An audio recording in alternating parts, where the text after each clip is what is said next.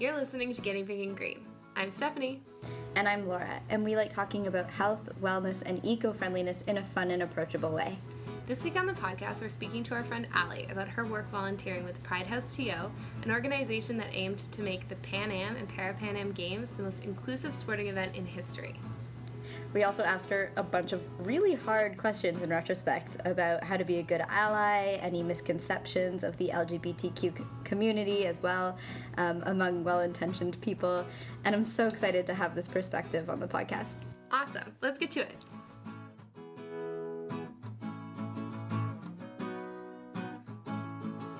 Welcome back to Guinea Pig and Green. Hi, Laura. Hi, Steph. How's it going? Good. How are you? I'm excellent. I just came back from a week away up north with my family, and it was such an awesome way to spend August.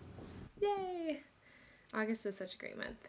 And today is going to be such a great episode because we're here with our friend Allie, who was a volunteer for an organization called Pride House TO, which worked at the Pan Am Games. So, Allie, thank you so much for coming on the show and talking to us. Thanks for having me. Can you start by telling us a little bit about what Pride House TO was working towards and how you got involved with them? Yeah, so Pride House TO was sort of a initiative hosted during the Pan Am and Para-Pan Am Games here in Toronto, and it focused on creating an intentional space for LGBTQ people and allies to celebrate the games. So their goals included trying to make the Pan Am Games the most inclusive games yet, creating a safe space and welcoming space for athletes and visitors to our city and the games, and also profiling and celebrating LGBT inclusion in sport, promoting human rights in the Americas in a totality, and also raising awareness surrounding homophobia, biphobia, and transphobia in sport. Mm-hmm. So that's a lot to take in. They had a lot of goals, but they all sort of integrate and connect to each other. And then personally, I think I got involved because I saw someone that I used to play hockey with start posting about it on Facebook and was active and volunteering with them. So I helped coordinate community events and volunteered during the games at the Pride House TO Pavilion and Community Hub, which was based out of the 519 Church Street Community Center.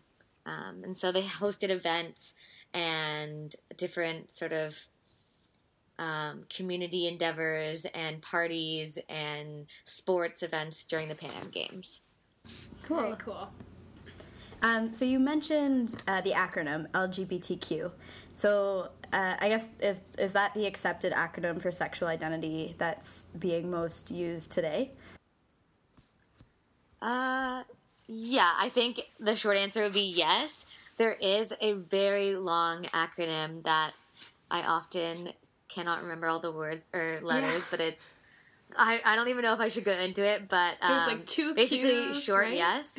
Yeah, there's like LGBTTIQQ2SA, I think it is, which is like, and I mean queer, which is like, you know, popped on the end of LGBT is sort of encompassing that. So it's just encompassing like questioning people and queer people and two-spirited and allies and yeah, all that. So yeah, LGBTQ is good. Okay. We just wanted to confirm because I think sometimes people don't know what the acronym seems to change a lot. So it's good to know what's currently accepted.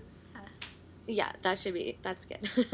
So, cool. Allie, the motto of Pride House TO is a place for all in sport.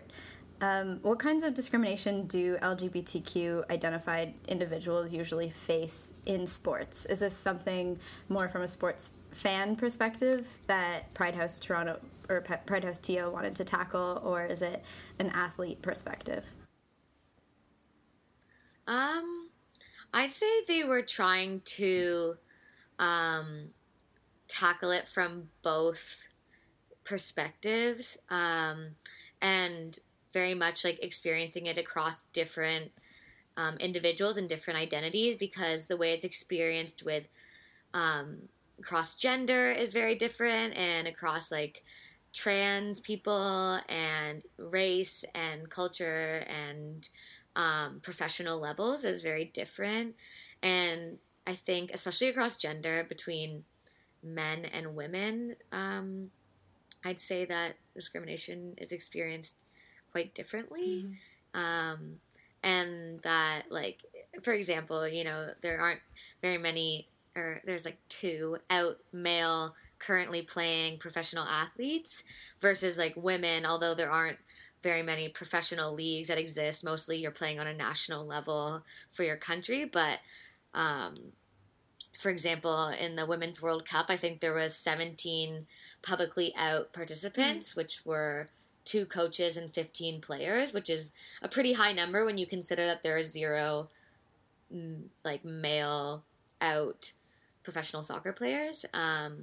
And I think this is due to a range of factors, including ideas tied up in masculinity and femininity and how one should be when they're playing sports and what kind of sport you're playing, but also in perspective earnings and how that difference between male and female sports.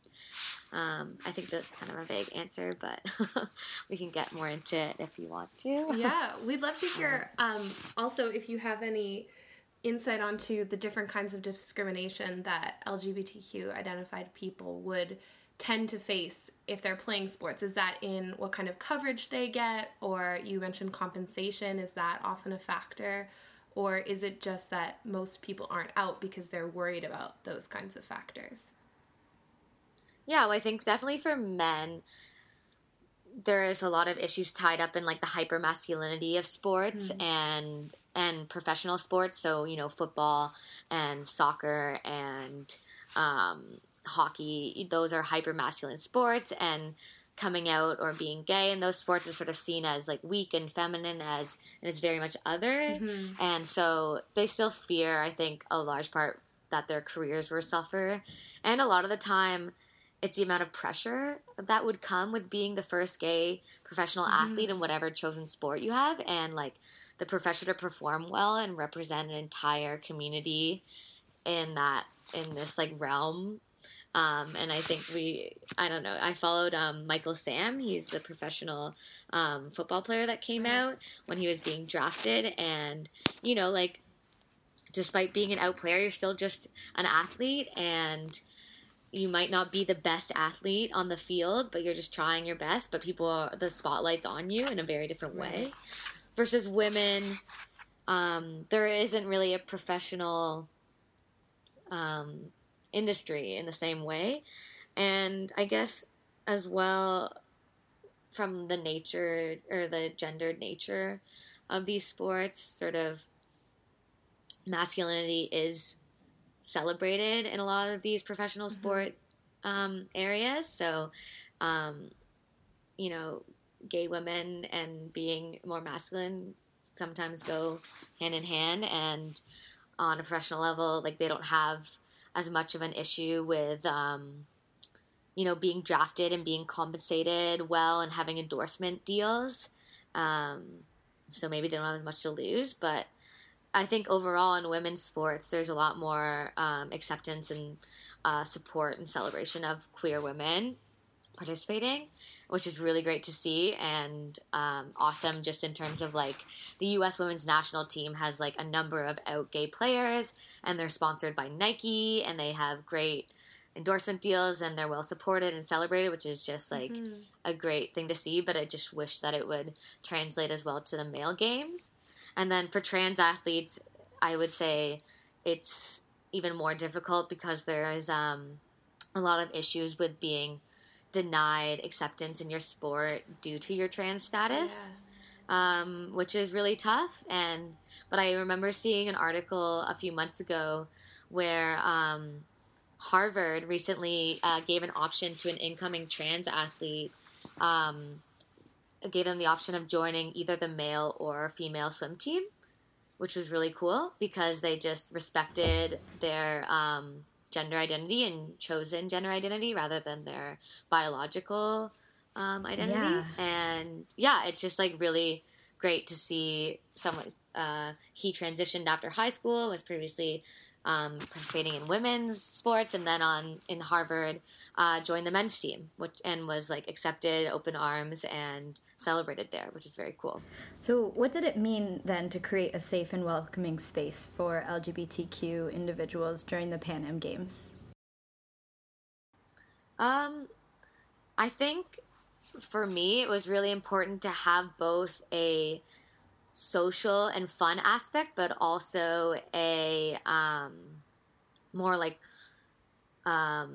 community engaged and more like legal aspect. Maybe not legal isn't the right term, but just like identifying and realizing that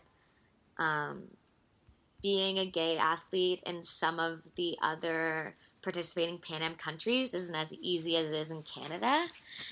So, for example, Pride House TO hosted so many amazing events that were community-based, from like interfaith blessings, which I helped volunteer at, and then also like sports events that included Para-Pan Am sports and different things for anyone who could come participate in it, and also had viewing ceremonies for anyone who was interested in attending that were really fun, and networking events, but also had like a strong importance on creating awareness and saying we're here, these athletes are here, and let's respect everyone and be inclusive. But they also provided support for athletes seeking asylum, which I thought was really cool and really important, from countries in the Americas that may have laws that like being gay is punishable by law.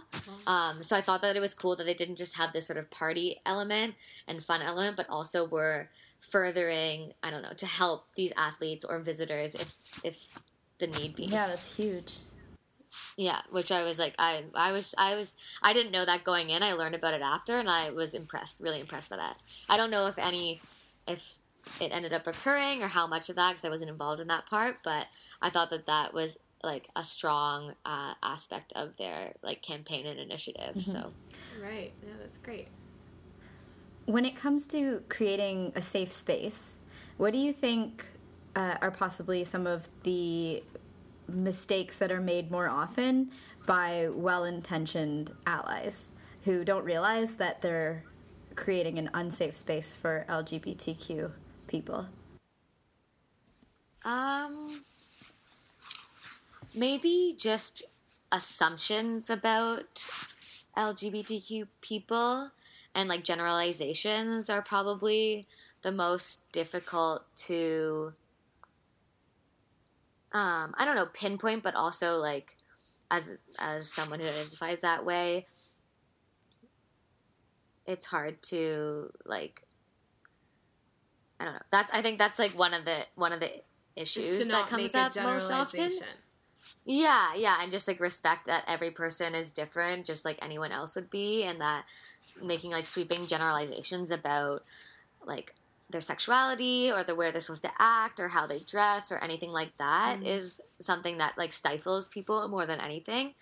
And sort of like listening to their stories and who they are as people is most important, but also that despite living in an amazing city like Toronto, and it's so inclusive for the most part, and liberal, and a safe and great place to live, there are just really like microaggressions and small acts that make it like a little bit discriminatory. And I think that people don't realize it, and not necessarily allies are doing this, but just understanding that day to day, despite living in a really liberal and inclusive city, there are things that LGBTQ people face that like is frustrating, and I think that our allies don't always realize they still occur despite our city. And not to put you on the spot or anything, but can you think of any examples of those kinds of microaggressions that happen every day? Yeah, so I mean, personally, I would say, like, you know, despite, like, most of the time I'm walking down the street with my girlfriend holding her hand and nothing is amiss. Everything is great. Mm-hmm. But then there's, like, times, you know, where we're subject to, like, remarks from people walking by us on the street. Wow. Just, like, strangers saying things that are really, like, you know, under their breath or just straight up, like, homophobic. As well as, I don't know, just, like, shouting from cars or honking, and even just, like, the ridiculous amount of staring that we have to put up with, which is, like, those sound like such small things, and compared to other places they're very minute, but they're just, like, they take a toll. Yeah. And it's not as, like, it's not the utopia that one would imagine. So, yeah. It's just, like, constantly having your guard up if you're walking up to a group of people that you might not face being, like, a hetero couple, that it's just, like, not always awesome. Right. Feeling. Or to even have to think, oh, are there behaviors that I shouldn't engage with because I don't want to have to deal with that kind of crap? Yeah, exactly. Like, should we not be holding our hand right now because we might get a comment, or people, I don't know. It's just, like, most time it's fine, but there are times that it happens. Yeah, there's such a level of it's almost bravery there that shouldn't be required, but... Yeah. Do you think that, for example, this is something that I've never been sure of, and Laura and I are not sure. We both kind of think that the answer is no, but do you ever feel that there's an appropriate time to ask about someone's sexuality, or... how would you go about doing that in a way that was respectful? Or is that even... I personally don't think it's an important question to need to ask somebody, but what are your thoughts on that? I would say that for the most part, don't ask, because usually if the person wants you to know, they'll say something in a way that, like, might be very small, just, like, mentioning going to the village or to some bar or an ex of the same gender or something. So I think that, like, asking usually isn't the most appropriate, because you probably wouldn't do that to, like, a straight person. But, like, personally, if someone asked me if I was gay, I'd be like, yeah, obviously, like, it wouldn't faze me, but to err on the side of caution, it's always, like, let them come out to you. And although coming out to everyone is a tiring experience all the time, it's sort of like, don't make the assumption that they're straight or gay, just sort of, like, let them come to you in whatever way they feel most comfortable with. Yeah, and unless you're trying to ask that person out, their sexuality probably doesn't mean much to how you interact unless with you're them. trying to sleep with them or ask them on a date, then, like, it's probably not super relevant to your life, and that's a good rule of thumb too. Do you think that there are any big misconceptions about the LGBTQ community? I know you mentioned earlier, you're like, oh, it's not all, like, parties and rainbows or something to that effect. But on top of that, is there anything that you believe is a misconception? I think it's not all, like, pride. Okay. Pride is a good source of, like, fun. And I mean, in, like, Pride Toronto, like, the party weekend, not, like, it's not all, like, prideful. That's not what I meant. But, it's not like how you see it on, like, Pride weekend. And I mean, misconception, like, otherwise it's just that, like, you know, just because someone doesn't look typically LGBTQ identified doesn't mean they aren't. Right. So I know, like, a lot of the times with, like, more masculine guys, they find that, you know, they're not as represented in the community, and people, you know, being surprised that you're gay isn't, like, necessarily, like, a good reaction to someone coming out. And the same with, like, more feminine appearing women. It's sort of like this assumption that all queer women are more butch or masculine, and that like their visibility has always been a big issue, I think, in the greater society at large, but also in, like queer networks. It's sort of like, how do I broadcast that I'm queer while maintaining like my own sort of identity? Mm-hmm. So I just would say, misconceptions surrounding like who is and isn't queer based on how they look, and just like not everyone is in the like church street party scene or and that kind of thing. I mean, and like Queer West even too. It's sort of like not making assumptions about anyone in that community or any community regardless. Right. I mean, it's like just recognizing that people are individuals. There are 1,000 ways to be straight, and there are 1,000 ways to be queer. So that's good advice. Because Laura and I both identify as straight, but we care a lot about LGBT, the LGBT community and being better allies. So how can the average person, whatever their identification, be a better ally? Is it a matter of speaking up or letting the queer voices speak for themselves? Or what are your thoughts on how to be a better ally?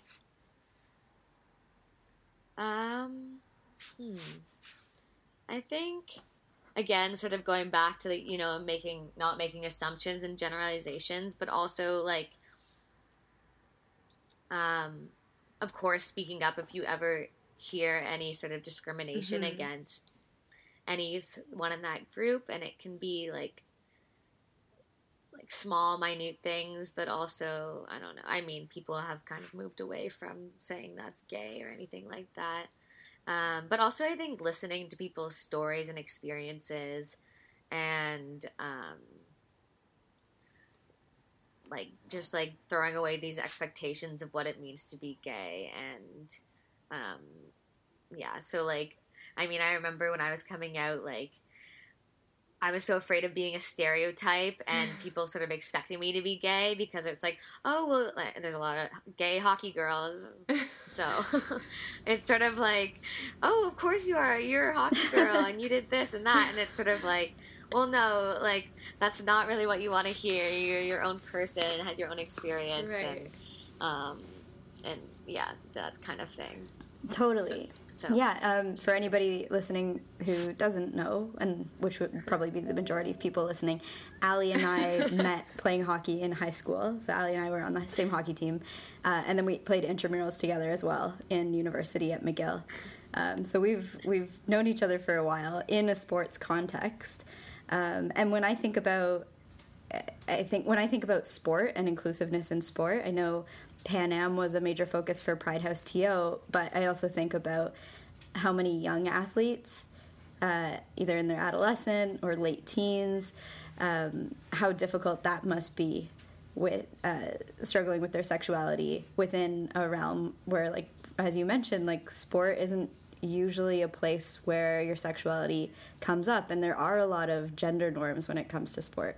Yeah. Mm-hmm. Yeah, and I think, and it's that just makes me think back to how important it is to have a role model for those young people, and I think Pride House is also helping with that, sort of showcasing some queer athletes that these people might look up to. I don't know. I think that's a huge thing. Yeah, definitely. Do you think that there are specific challenges in health and wellness that members of the LGBTQ community face? Specifically in a more of the structured Western medical fashion, there might be some things I can think of. For example, who are... Yeah, going to see a family doctor or a clinic. There's, I've experienced a number of times, there's sort of this assumption that everyone is heterosexual. Right. And I've always sort of found it amusing because I've never been in a place of I'm always in sort of a privileged position where I have access to doctors and clinics and great health care. But for example, a doctor will ask if you're sexually active, and then about birth control specifically, and that like assumption. And then I've said like, oh, I don't use any, and then they seem confused, and then they're silent for a moment, and then I sort of drop the gay bomb, and it's just always been like really amusing for me to watch their reactions and sort of being like, and checking their own like bias, being like, okay, well, it shouldn't have just assumed that. Or like a travel doctor lecturing me on the importance of bringing birth control on vacation because people generally end up being sexually active and when they weren't planning on it and they don't have condoms, and I'm just sort of sitting there smiling and being like, oh, okay, thanks for the tip.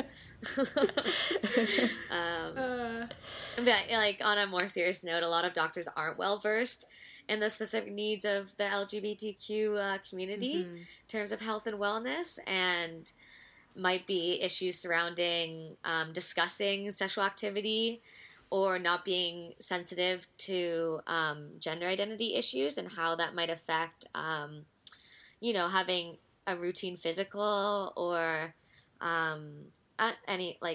anything like that. So I think that that's an issue, and I don't know, I can't really speak to in terms of like wellness as a whole, but I also would want to say that people of color and low-income people in the LGBTQ community are even more disenfranchised in terms of accessing quality health care, and I'm not as well versed in those areas either, but it's definitely something that is more of an issue than I think we like to believe, and that's like really discussed on a whole. Yeah, that's really important to consider as well, the intersectionalities of different types of privilege. Yeah, that's cool. Is there any resources for people who are queer, for like databases of doctors that are inclusive that you know of? Yeah, well,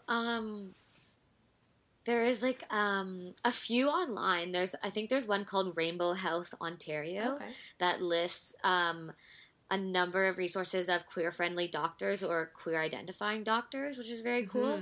And also, I know that the Sherburne Health Clinic also provides a lot of resources to people who are LGBTQ identifying, and in a range of areas, from mental health to just finding a family doctor to having clinic help to I think legal issues as well. So those are both really great resources, I think, in Toronto. And I'm not sure on any Canada as a whole, but I know those are Toronto-based ones that are great. Awesome. We'll be sure to include those in the show notes.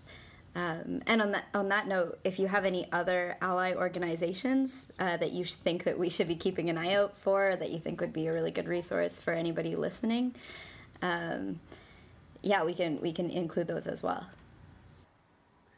I can't think of. There was one sort of LGBTQ sports identified organization, but I can't remember the name right now.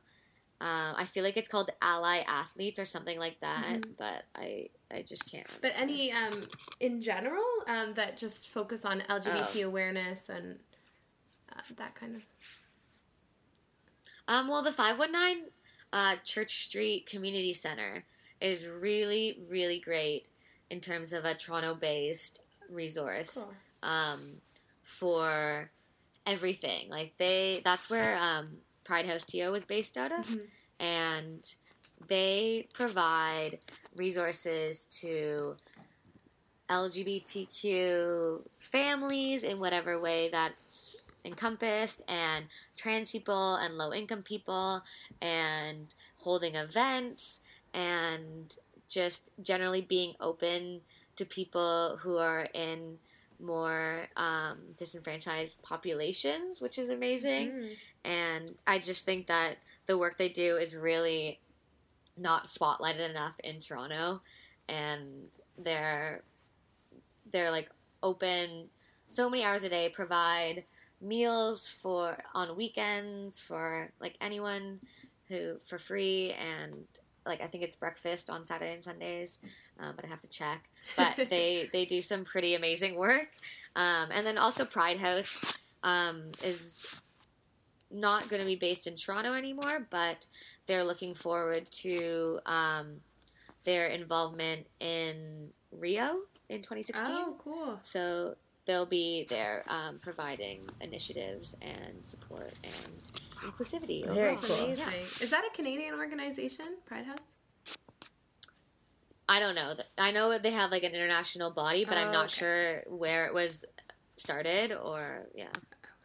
Well, this is exciting. I'm so glad that we finally get to include some of these resources and some of these perspectives on our podcast. I think it's long overdue. And yeah, we were talking about this before we started recording with you, which is that you just have so much more in-depth knowledge in any of this than Steph and I do. So being able to bring guests like you on who can actually speak to these topics better than we could attempt to is amazing. Yeah, and it's such a privilege for us to be able to share different perspectives on our show. So thank you so much for giving your time to this conversation. It's been so great. Well, thanks for having me. I liked talking with you guys. It was fun. I like discussing this stuff. So anyone who's willing to listen, it's fun. Yeah, amazing. Anybody who's listening who wants to get in touch with us over social media, any comments about the show, you can reach us at Green Guinea Pigs on Twitter and at Guinea Pig and Green on Facebook. Thanks for listening, guys. We'll see you next week. Bye, Allie. Bye. Hey everyone, it's Steph. If you liked what you heard today, then consider subscribing to us on iTunes, and while you're there, you can leave us a rating and a comment on our page. We would absolutely love to hear from you. Thanks for listening.